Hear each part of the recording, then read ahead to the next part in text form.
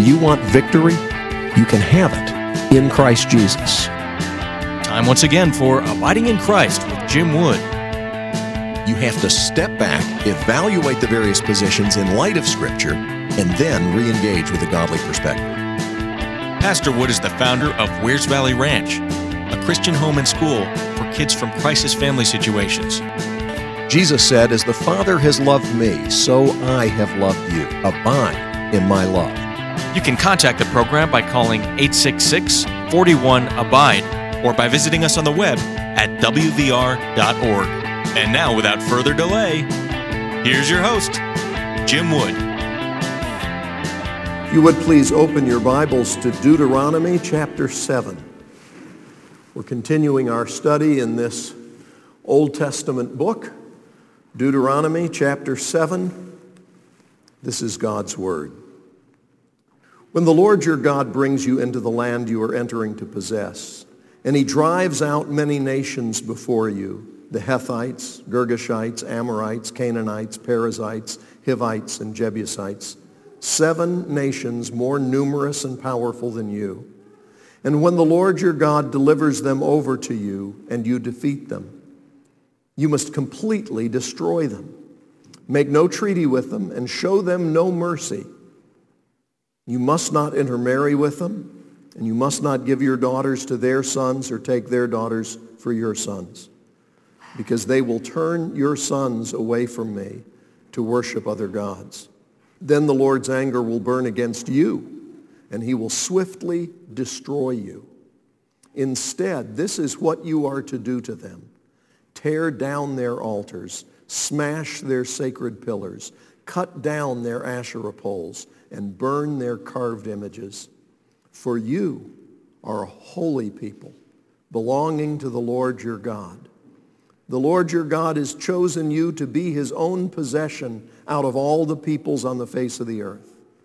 The Lord had his heart set on you and chose you not because you were more numerous than all peoples, for you were the fewest of all peoples, but because the Lord loved you and kept the oath he swore to your fathers. He brought you out with a strong hand and redeemed you from the place of slavery, from the power of Pharaoh, king of Egypt. Know that the Lord, your God, is God, the faithful God, who keeps his gracious covenant loyalty for 1,000 generations with those who love him and keep his commands. But he directly pays back and destroys those who hate him. He will not hesitate to pay back directly the one who hates him. So keep the command, the statutes and ordinances that I'm giving you to follow today. If you listen to and are careful to keep these ordinances, the Lord your God will keep his covenant loyalty with you, as he swore to your fathers. He will love you, bless you, and multiply you. He will bless your offspring and the produce of your land, your grain, new wine, and fresh oil, the young of your herds, and the newborn of your flocks in the land he swore to your fathers that he would give you. You will be blessed above all peoples. There will be no infertile male or female among you or your livestock. The Lord will remove all sickness from you. He will not put on you all the terrible diseases of Egypt that you know about, but he will inflict them on all who hate you. You must destroy all the peoples the Lord your God is delivering over to you and not look on them with pity. Do not worship their gods, for that will be a snare to you. If you say to yourself, "These nations are greater than I, how can I drive them out?" Do not be afraid of them. Be sure to remember what the Lord your God did to Pharaoh and all Egypt, the great trials that you saw, the signs and wonders, the strong hand and outstretched arm by which the Lord your God brought you out. The Lord your God will do the same to all the peoples you fear. The Lord your God will also send hornets against them until all the survivors and those hiding from you perish. Don't be terrified of them. For the Lord your God, a great and awesome God, is among you. The Lord your God will drive out these nations before you little by little. You will not be able to destroy them all at once. Otherwise, the wild animals will become too numerous for you.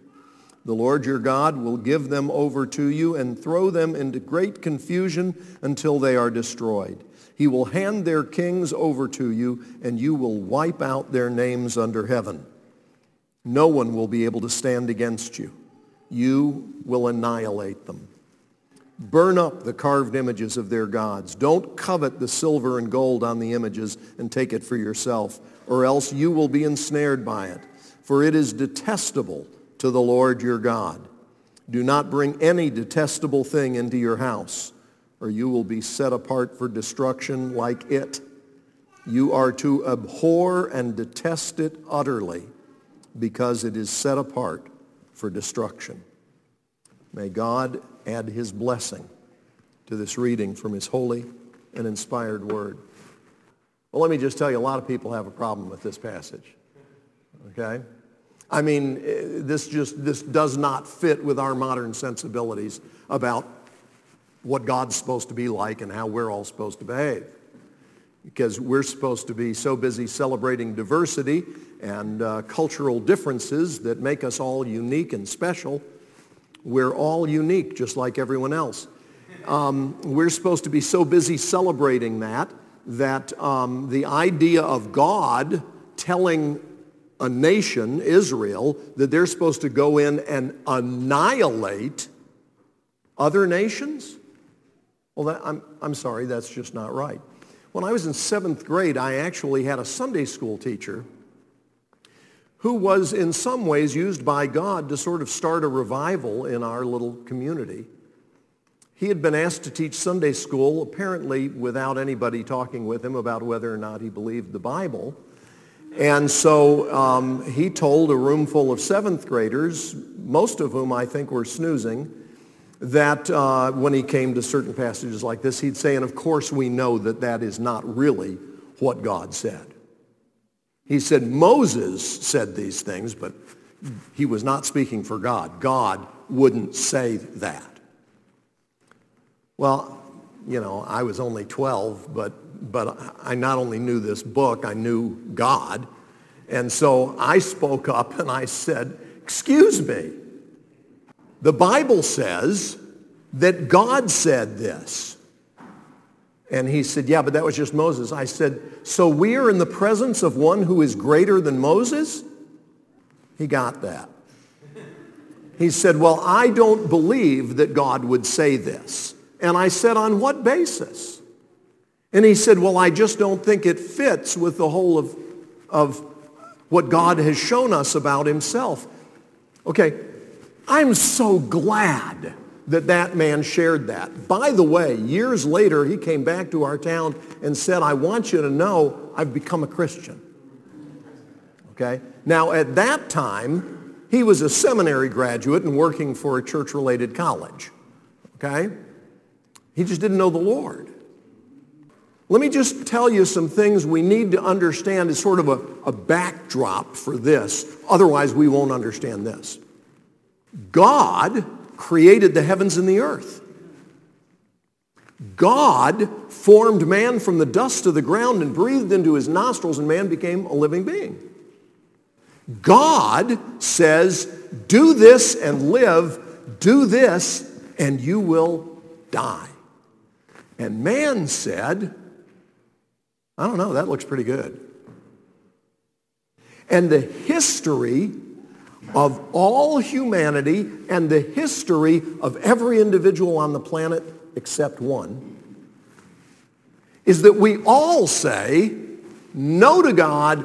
I'm going to do what I want to do, even when God has warned us. And God, amazingly, puts up with a lot of that for a long time.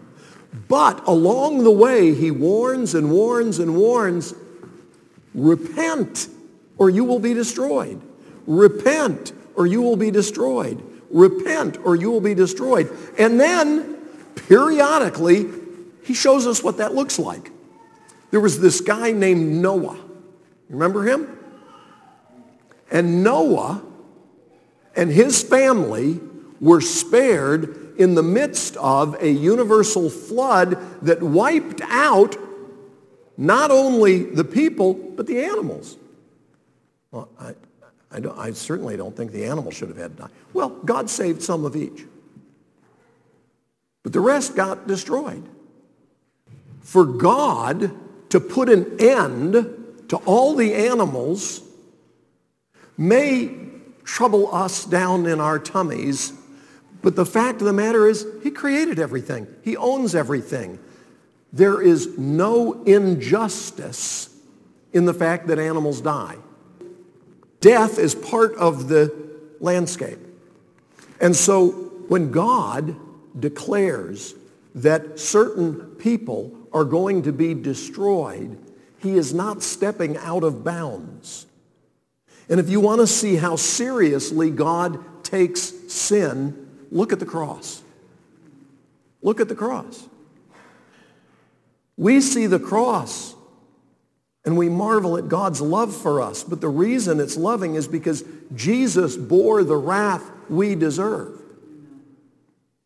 But all of us have sinned and fallen short of the glory of God, and all of us deserve God's wrath.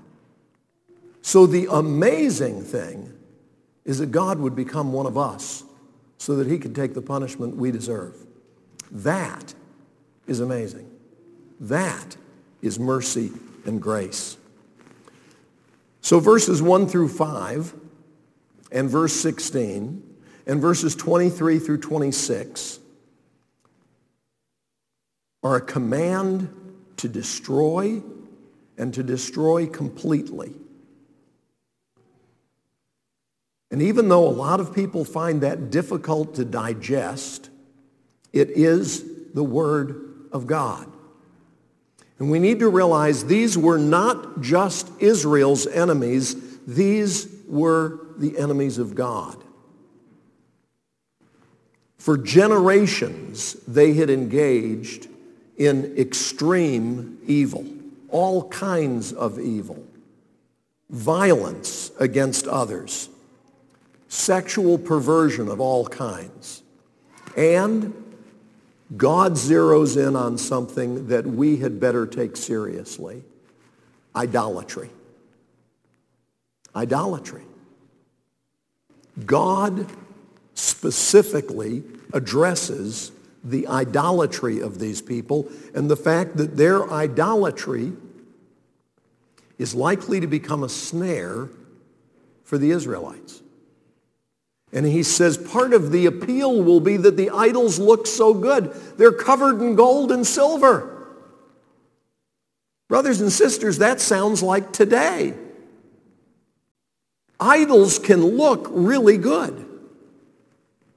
They can have a veneer of what this world considers precious. But God reminds us that in heaven, gold will be used for paving material. People will walk on gold. In the description of the kingdoms of the earth that comes before that in Revelation, gold is at the top of what's valued, and the bodies and souls of men are at the bottom. Heaven puts things back the way that it's supposed to be and will be in God's presence for eternity.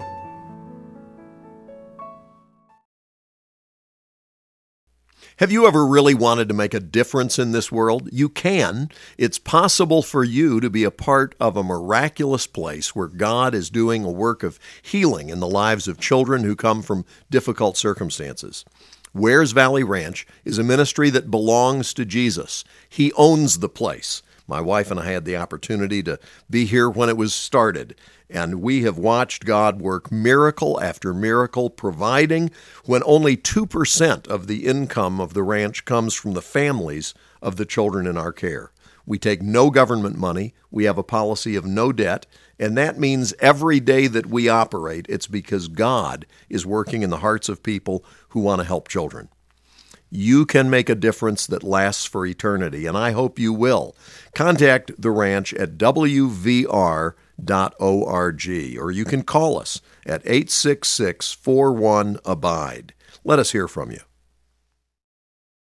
To step out of my comfort zone into the realm of the unknown where Jesus is. And so, And he's holding out this is his hand. not just a command to destroy, but it is a warning to Israel and to us. Look at verses 9 and 10. Know that the Lord your God is God, the faithful God, who keeps his gracious covenant loyalty for 1,000 generations with those who love him and keep his commands. But he directly pays back and destroys those who hate him. He will not hesitate to pay back directly the one who hates him. Be warned, Israel. Be warned, those who claim to be God's people, because God's judgment is coming. And we need to take seriously those promises of God also. Hell is not something that's being preached very much in America's churches. You'll see very little of it on Christian television. You'll hear almost none of it on Christian radio, because for all of the complaints from various people through the years about not wanting hellfire and brimstone, the fact of the matter is people who say that haven't been to church in a while. Because you can go almost anywhere and enter a church and not hear a thing about hell. It's just not good marketing, okay? It doesn't sell well. It doesn't connect with people. People want to feel better. But you see, if your goal is to try and just make sure everybody stays feeling good, you are not a good shepherd to the flock. You are not a faithful servant of the Lord. Now, the goal is not to try and make everybody feel badly. I do know some preachers like that. And they attract a following of people who I think grew up in abusive environments and just don't feel like they've really had an experience with God unless they get beaten up a little bit. I've had people thank me for stepping on their toes. I'm not looking for toes to step on. We do expository preaching, which means we work through the text and we just preach whatever it says. So what does it say? It says that God commanded his people as they moved into this promised land to annihilate some of God's enemies. And God was very specific. He didn't say whoever you find. He said there are 7 nations that are bigger than you are, and you are to be my instrument in taking them out. In the midst of this, God gives his people a promise of covenant love. Look at verses 6 through 9. For you are a holy people belonging to the Lord your God. Don't miss that. Belonging to the Lord your God. You belong. You are a holy people belonging to the Lord your God. The Lord your God has chosen you to be his own possession out of all the peoples on the face of the earth. God's sovereign grace. There it is. The Lord had his heart set on you and chose you, not because you were more numerous than all peoples, for you were the fewest of all peoples, but because the Lord loved you and kept the oath he swore to your fathers. He brought you out with a strong hand and redeemed you from the place of slavery, from the power of Pharaoh, king of Egypt. Know that the Lord your God is God, the faithful God, who keeps his gracious covenant loyalty for 1,000 generations with those who love him and keep his commands. Throughout the Bible, the story is one of amazing grace, of undeserved love, and of God deliberately choosing the unlikeliest candidates. Look at 1 Corinthians chapter 1, verses 18 through 31. For the word of the cross is foolishness to those who are perishing, but it is the power of God to us who are being saved. For it is written, I will destroy the wisdom of the wise, and I'll set aside the intelligence of the intelligent. Where is the one who is wise? Where is the teacher of the law? Where is the debater of this age? Hasn't God made the world's wisdom foolish? For since in God's wisdom the world did not know God through wisdom, God was pleased to save those who believe through the foolishness of what is preached. For the Jews ask for signs and the Greeks seek wisdom, but we preach Christ crucified, a stumbling block to the Jews and foolishness to the Gentiles. Yet to those who are called, both Jews and Greeks, Christ is the power of God and the wisdom of God. Because God's foolishness is wiser than human wisdom, and God's weakness is stronger than human strength.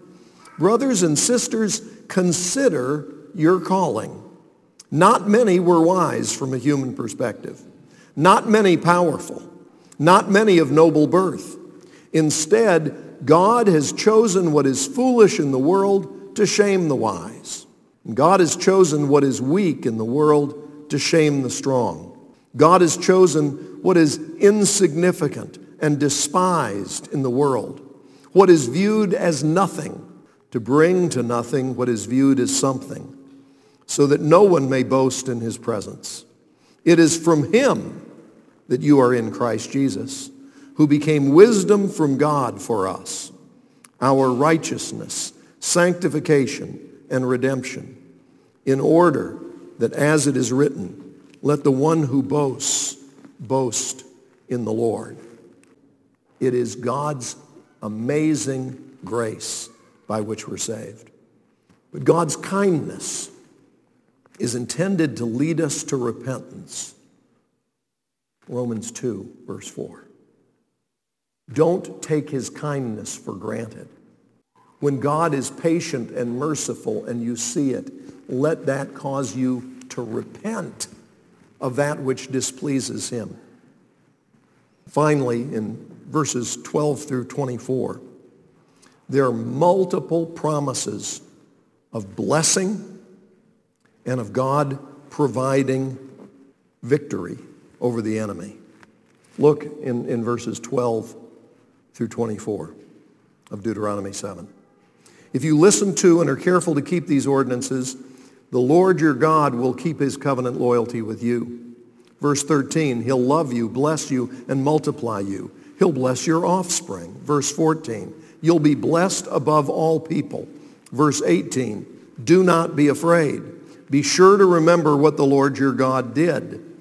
The Lord your God, verse 19, will do the same. Verse 20, the Lord your God will also send hornets against your enemies until all the survivors and those hiding from you perish. Verse 21, don't be terrified of them. For the Lord your God, a great and awesome God, is among you. And the Lord your God will drive out these nations before you. Verse 23, the Lord your God will give them over to you. Verse 24, he'll hand their kings over to you. No one will be able to stand against you. You understand what God's saying? If we trust him and are doing what he's told us to do, we don't have to be afraid anymore. Why? Because the Lord your God, a great and awesome God, is among you. How does it state it in the New Testament? Greater is he that is in you than he that is in the world. So, God's word to these ancient people is still instructive for us today. God tells a bunch of undeserving folks, I have chosen to love you and to make you my own. Now I want you to love me and do what I say. And don't be ensnared by the beautiful, shiny idols of the world around you. Don't destroy your life trying to get what God has said is not for you. Trust him and obey him, and you will be glad. You've been listening to Abiding in Christ. If you have questions that you'd like for us to tackle on the program or comments that you want to make, I want to invite our listeners to call 866-41-ABIDE. That's our toll-free number, 866-41-ABIDE. or contact us on the web at wvr.org.